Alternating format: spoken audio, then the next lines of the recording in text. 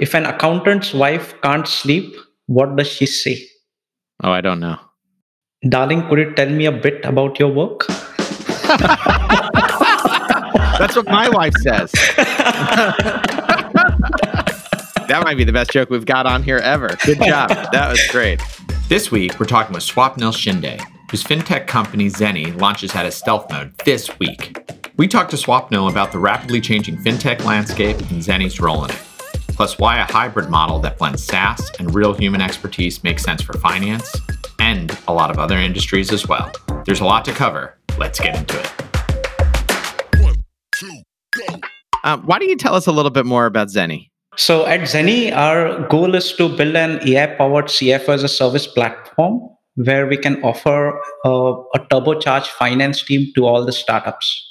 Basically, a team that can manage all their finance functions for them, a team that will include a controller, a bookkeeper, an accountant, a temporary CFO. But the team will work hand in hand with our platform that then deeply integrates into the entire financial ecosystem that the startup might be using. And a combination of these humans and machines together can create an experience that is 10x faster. And yeah, that sounds, AI powered finance team sounds really impressive. And I know your company is fairly young, but has been growing very fast. But, let me ask you, let's say I work with another outsourced finance team or in-house finance team. What is the big advantage of having my finance team AI powered? So let's look at a landscape where there is no AI or automation involved. In that landscape, you will typically have a bookkeeper doing your books using QuickBooks to manage them. In that scenario, he will wake up at the end of every month, then start working on your books, take 2 to 3 weeks to close them, and give you P&L, balance sheet, and cash flow as an output. But that output by itself isn't insightful enough, and the founders are completely missing real-time insights into their finances as they are running the business. So everything in that world is kind of reactive and slow. Plus, if you want to do bill payments and invoicing, someone else needs to handle it. If you need a temporary CFO, again, you need to engage with the third parties. Then you work with a CPF firm to file your taxes. So the entire landscape becomes highly fragmented. Too many tools and too many finance experts are collaborating with each other. It's super slow. There are mistakes. You need to oversee everything. But with Zeni, our goal is to give you one platform, one team that manages all the finance functions for you. And to do that, we are building it from the ground up using AI, ML, a lot of robotic process automation, deep integrations with the financial ecosystem. And as a result of that, we are super fast. We are probably the only platform that can guarantee you daily bookkeeping with real time insights into your dashboard. Wow, that is incredible. Okay, well, tell me, how did you get into this? So that's a pretty interesting story. So Zeni was started by me and my identical twin brother Snehal, and this is our third startup together. In our previous two startups, we pretty much spent, I would say, 10 to 12 years building them. And while building those startups, we realized firsthand how painful it is to work with accountants. Like in my first startup, because we had just raised, I think, $1.2 million, we hired a part time bookkeeper. And she used to come into the office twice a week. Everything that she did, we had to oversee it. There were a lot of manual errors. In my second startup, we got a bit smarter. We said that let's work with a finance firm. We at that time engaged with one of the top finance firms, but the experience didn't really change. Everything was still manual. Excel sheets were flying back and forth over email. And we had to reach out to our accountant to get insights. Nothing was proactively delivered to us. So we thought that is something that needs to be changed. And it so happened that our previous startup, Messi, built an AI powered travel as a service platform where we offered a travel concierge to business travelers. And on the other side, the platform deeply integrated into the travel ecosystem. So we scaled that platform to almost 10 million travelers, launched in 7 countries around the world. And that gave us real world experience of building AI powered platforms. So you have experience in an AI powered platform, Yeah. but you're not an accountant by training. So Exactly. how did you think about starting a essentially outsourced accounting and CFO tool? I would say the advantage for us was that we have lived the pain point ourselves. So we know what the input is and what the output is that we expect from a great experience. Though we don't have the accounting expertise, we have the expertise of building app or platforms where travel agents were used. So we basically took the blueprint from that particular vertical and applied it to the finance vertical. So think of an AI powered platform where the travel assistants are now replaced by finance experts, but the entire team who built that platform remains the same.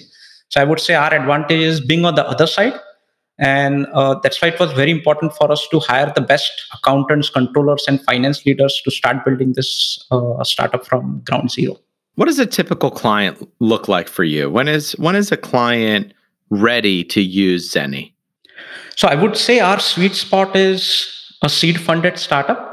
Though we have startups who are as early as a YC company who has raised a few $100,000 to startups who are probably post Series C startups. But the sweet spot typically is a seed stage startup because you have just raised some funding, you take accounting, bookkeeping, your finances pretty seriously, and you want a solution that can really scale with you.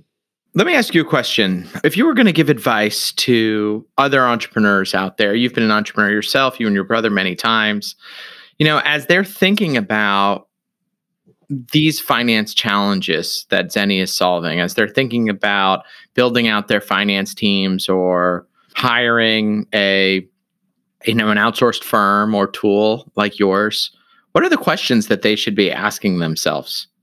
I think it's very important for founders to work with a finance expert who has direct experience in their field. If it's a SaaS based startup, the finance person or the finance team that they work with need to have deep experience working with SaaS based startups. Similarly, if the startup is in the AI field or an hardware robotic startup or a direct to consumer startup, it's very important to work with people who have deep expertise in that particular world.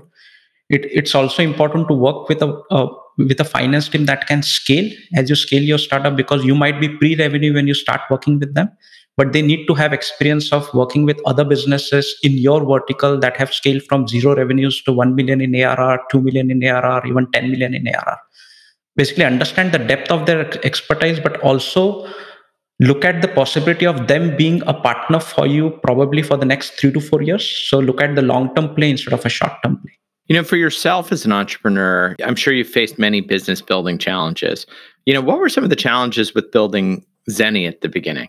I would say, I think, as you had rightly pointed out, right, we know the role of an accountant from a founder's perspective, but wearing the hat of an accountant and digging deeper into their world so that we can actually build technology that can handle the mundane tasks that they are doing is probably a pretty complex thing for us to understand and then automate over a period of time. And then the other important thing when building Zen is the fact that we need to balance between our humans and machines pretty gracefully. So we cannot just go after growth, because if we go after growth, then we might end up hiring a big finance team. So we need to build the platform or the automation in a way that it balances the human effort that we put into supporting our customers. And what was different about those challenges from Zeni from your previous startups? One of the advantages that we have is that a lot of those challenges were same, though the vertical was different. So even in Mezi, we probably managed travel for 1 million travelers in the first 2.5 years. And we had travel agents supporting that on the back end. So the human operation was pretty human intensive, but at the same time, we had to build technology that could balance the incoming request and automate them in a way that we could scale as a company. So I think that part remains the same. So that challenge remains the same. The good news is that we have been there before and we have done that and solved that. But now we are applying it to the finance vertical, which is pretty new for us. So, and it's also pretty complex. The good news is that the data that we receive is pretty structured compared to travel vertical. So we have the advantage of data being available to us from all the different sources, structured in a way that makes a lot of sense. Hey, do you like our show? I do too. If you want to support the Startup Stack, the best way to do that is by subscribing and rating us on Apple Podcasts or wherever you listen to us. Also, send dad jokes, or if you have them, actual good jokes, to podcast@rocketplace.com. Feel free to send us feedback there too. How long do you anticipate working with a particular client? As a company grows and scales, typically they start bringing finance teams in-house, CFOs in-house, maybe they want to IPO. Do you think you'll scale with those companies the whole way? Is that your ambition? Or is there a time where it's like, actually we're kind of like seed to in-house team? What do you think? We have some customers with whom we started working with when their revenues were probably less than 10 million in ARR, and then they grew to around 60 million and even now more than 100 million in ARR. and they have zero people on their finance team. It's just Zeni supporting them in and out. At the same time, we have some businesses who are a bit more complex at an early stage where they need to have subsidiaries around the world. And then the tax complications come in as a result of that. So they might hire probably a finance leader in the company sooner than later.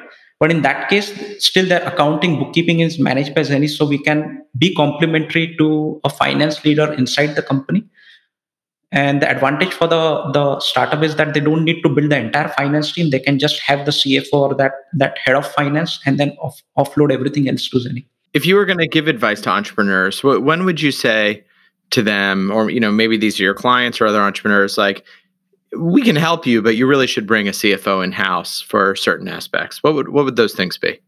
If your business is extremely complex and you have offices around the world where you need to consolidate several different entities at the end of every month, if the founders really need a strategic partner to be on their side when they attend board meetings to make business decisions on a day-to-day basis, it's best for them to employ a full-time CFO. We do offer temporary CFO to startups, but if they really want someone who can be a co-founder level person, who can be in discussions with them when they are talking to investors, etc., I think it's a great time for you to engage with a full-time CFO. Yeah, that totally makes sense. I mean, tell me a little bit about, you say that sometimes you have temporary CFOs and you have a lot of accountants, et cetera, on staff. What does your team look like today? So we have close to around 40 people. We have bookkeepers, staff accountants, controllers, director of finance level leaders, senior director of finance level leaders, VP of finance. And when we work with a startup, we typically assign them an accountant, a controller, a tax advisor. And if they need whenever they are in a need of a temporary CFO, we can assign them a temporary CFO. We have a CFO plan. They can upgrade to that particular plan anytime they need. But you're also building AI powered tools. So what percent of your team is doing that? Oh, so basically the team that I mentioned to you is just the finance side of our business. But we have probably, I would say, around 20 people who are completely focused on product and technology. I imagine that the group of people you're hiring on the other side, the accountants and controllers and VP of finance, they have a way they've done things for decades. And then you have this other team, 20 people, building AI tools for accountants. Is it sometimes tough to get those two teams to communicate to each other? There, it can be challenging and a bit tricky because I think accountants sometimes talk in a pretty cryptic language. You have to request them to repeat it at least 2 to 3 times for a layman to understand, I would say. So basically, building that bridge between the engineering team and the finance team is very important. I would say the same problem was there in my last startup, Mezi, where we had to build the bridge between engineers and travel experts. The other part I would say that is challenging is when we are hiring the finance experts that we need. It's very important for us to look at the cultural fit when we hire such people, because we want people who have a natural tendency to focus on automation, people who have deep experience of working with startups. So we typically don't work with finance experts who come from a background of maybe manufacturing or who have supported small businesses and don't have any startup experience. I'd like to move a little bit to trends and what you're seeing in the world. I mean, we just finished 2020. It's been an unbelievable year in so many levels. How has your business changed in 2020 with, the everything that's going on, and where do you see things going in 2021? So 2020 was I would say, a very interesting year for Zeni. We had humongous growth throughout the year. So I would say from a business perspective, it was a very rewarding year for us. One thing that was very unique about that year is because of this pandemic, I think all of us embraced the fact that we had to work from home. That kind of encouraged us to build the remote part of our company sooner than later. So now we have several people who are located in several locations in the US. I would say if the pandemic wasn't there, most of our staff would be concentrated in Palo Alto, where we have our head office. But now we have people in Palo Alto, in New York, in Boston, in Los Angeles. And I would say we are going to hire talent wherever we find them in the US. Location is no longer a criteria, which gives us the flexibility, which gives them the flexibility to work with a Silicon Valley startup. And we have taken a similar approach for our India team, where our main office is in Pune, but we are hiring people all across the country. Has that also changed where you find clients? Are you finding clients all across the country and or working with maybe your clients are in one area, but their teams are now all across the country? Has it changed how you work with your clients? Most of the startups that we work with have completely embraced remote culture. So, and they have done that from day one. A lot of them have also gone remote internationally. So they are just hiring the best talent they can find anywhere in the world. And with, I would say, payroll tools like Deal, etc., they are able to manage payrolls and benefits for these people around the world, which is extremely exciting to see. I wonder, you just mentioned having remote teams all around the world. You mentioned companies like Deal, where you can manage their payroll and benefits. Are there tactical finance and tax implications that founders should know as they think about having a remote and potentially global workforce? I would say the tax implications come into the picture when you start creating subsidiaries around the world. So, if you really want to establish an entity in different parts of the world, I would highly recommend you talk to a finance expert who has handled the taxation and the accounting part of this setup sooner than later, probably in the best case beforehand, because there needs to be a collaboration between the team that manages your taxes and accounting and bookkeeping in the US and the team that does it locally. You will have to employ an accountant locally in pretty much every part of the world where you want to create a subsidiary. So that understanding that entire setup is pretty important. Are there any other 2021 tax questions that you're getting commonly? I imagine you're pretty busy right now. What are the things around tactical advice that you think that founders should know right now? Yeah, one of the most common questions that we get is like, guys, a new year has started. What do we need to do around taxes? A lot of startups, especially first-time entrepreneurs, are, I would say, they don't know what the different tax deadlines are. What are the different, I would say, tasks that are involved when it comes to filing your corporate taxes? For example, typically in January we start issuing 1099s and W9 and W8 bens for our customers. And I think Jan 31st is the deadline before which 1099 should be issued. And then we have the next deadline, which is around March, which is for your Delaware franchise tax. And then comes April when you need to file your federal and corporate tax. So if you have someone by your side managing your taxes, it becomes pretty easy for you to put this on autopilot. And especially if the same team is managing your bookkeeping and accounting and taxes, then it's all nicely integrated together. And without even lifting a finger, you can basically put your taxes on autopilot. And that's the dream, right? Put it all on Yeah. autopilot. Yep, that's always the dream. As you've thought about building Zeni, what are the things that you're looking forward to about expanding your offering or your product going forward? So I would say there are three areas where our focus is. One is to increase the depth of the features that we provide on our Zeni dashboard. And our Zeni dashboard is the fundamental way in which all the startups have access to real-time insights into their finances.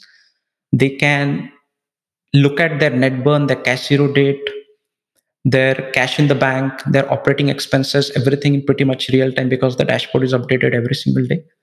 There are a lot of things, or I would say advanced reports, that we plan to build into the dashboard to a level where startups typically might not even reach or need to reach to an accountant to get insights. Everything should be available to them in a self-serve manner so that they can look at those numbers whenever they want. The second area of focus for us is scaling the team, scaling the finance team as we scale the number of startups that we are supporting. So hiring the right folks when it comes to controllers, head of finance, or accountants is going to be very important for us. And keeping the culture the same that we have today is going to be very important as well. And the third would be the robotic process automation phase, which would, I think, reduce the mundane tasks that a lot of accountants are doing today. So increasing the percentage of automation that we can bring to the table on that front is going to be very important for us to be able to scale the finance team that we have. If you could go back and give yourself advice, maybe to the beginning of Zeni or as a younger entrepreneur, what would be the advice that you would give yourself? Things that you know today? I think it's very important for founders to build their companies top down and bottom up at the same time. And what I mean by that is a lot of founders, they start building teams bottoms up. So they will hire people who can, probably engineers who can start working on different parts of the product, then probably account executives who can start pitching the customers. But at the same time, I think it's important for you to hire people top down as well. So try to build your exec team sooner than later so that you can scale yourself faster. If you don't do that, you end up wearing too many hats, you end up spreading yourself pretty thin, and as a result of that, you might have execution issues and you might not be able to scale yourself as a founder. Yeah, I think that's great advice. I often advise other founders I'm speaking with to also think about scaling their management teams as soon as possible. So I really agree with that one. But what about for you? What have been, as you look at Zeni, Mezi, what have been some of the biggest mistakes that you've made in your career as an entrepreneur?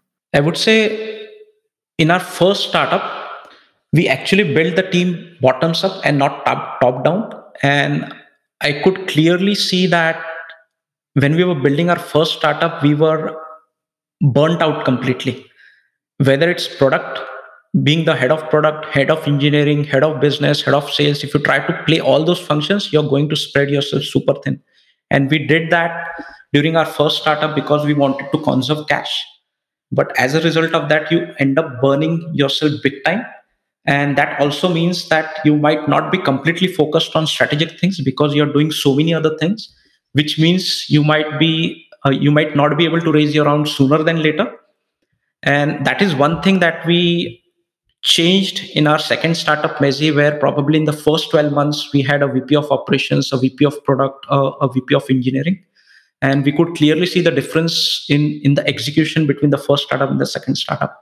And we continued that at Zeni, where probably I would say in the first 4 months, we had a lot of execs on the team. And uh, I think the execution at Zeni has been even smoother than Mezi. Swapnil, this has been awesome. I really appreciate you telling us more about Zeni. And yeah, it was awesome. Thanks for spending the time with us today on the Startup Stack. Pleasure was all mine. Thank you so much for inviting me, Louis. For more on our conversation today, visit www.rocketplace.com/podcast. We upload a new episode every week. So if you haven't yet, make sure to subscribe to the Startup Stack in Apple Podcasts, Spotify, or wherever you listen to them. Thanks again for joining us. See you next week. The Startup Stack, written and edited by Hannah Levy, produced by Leah Jackson.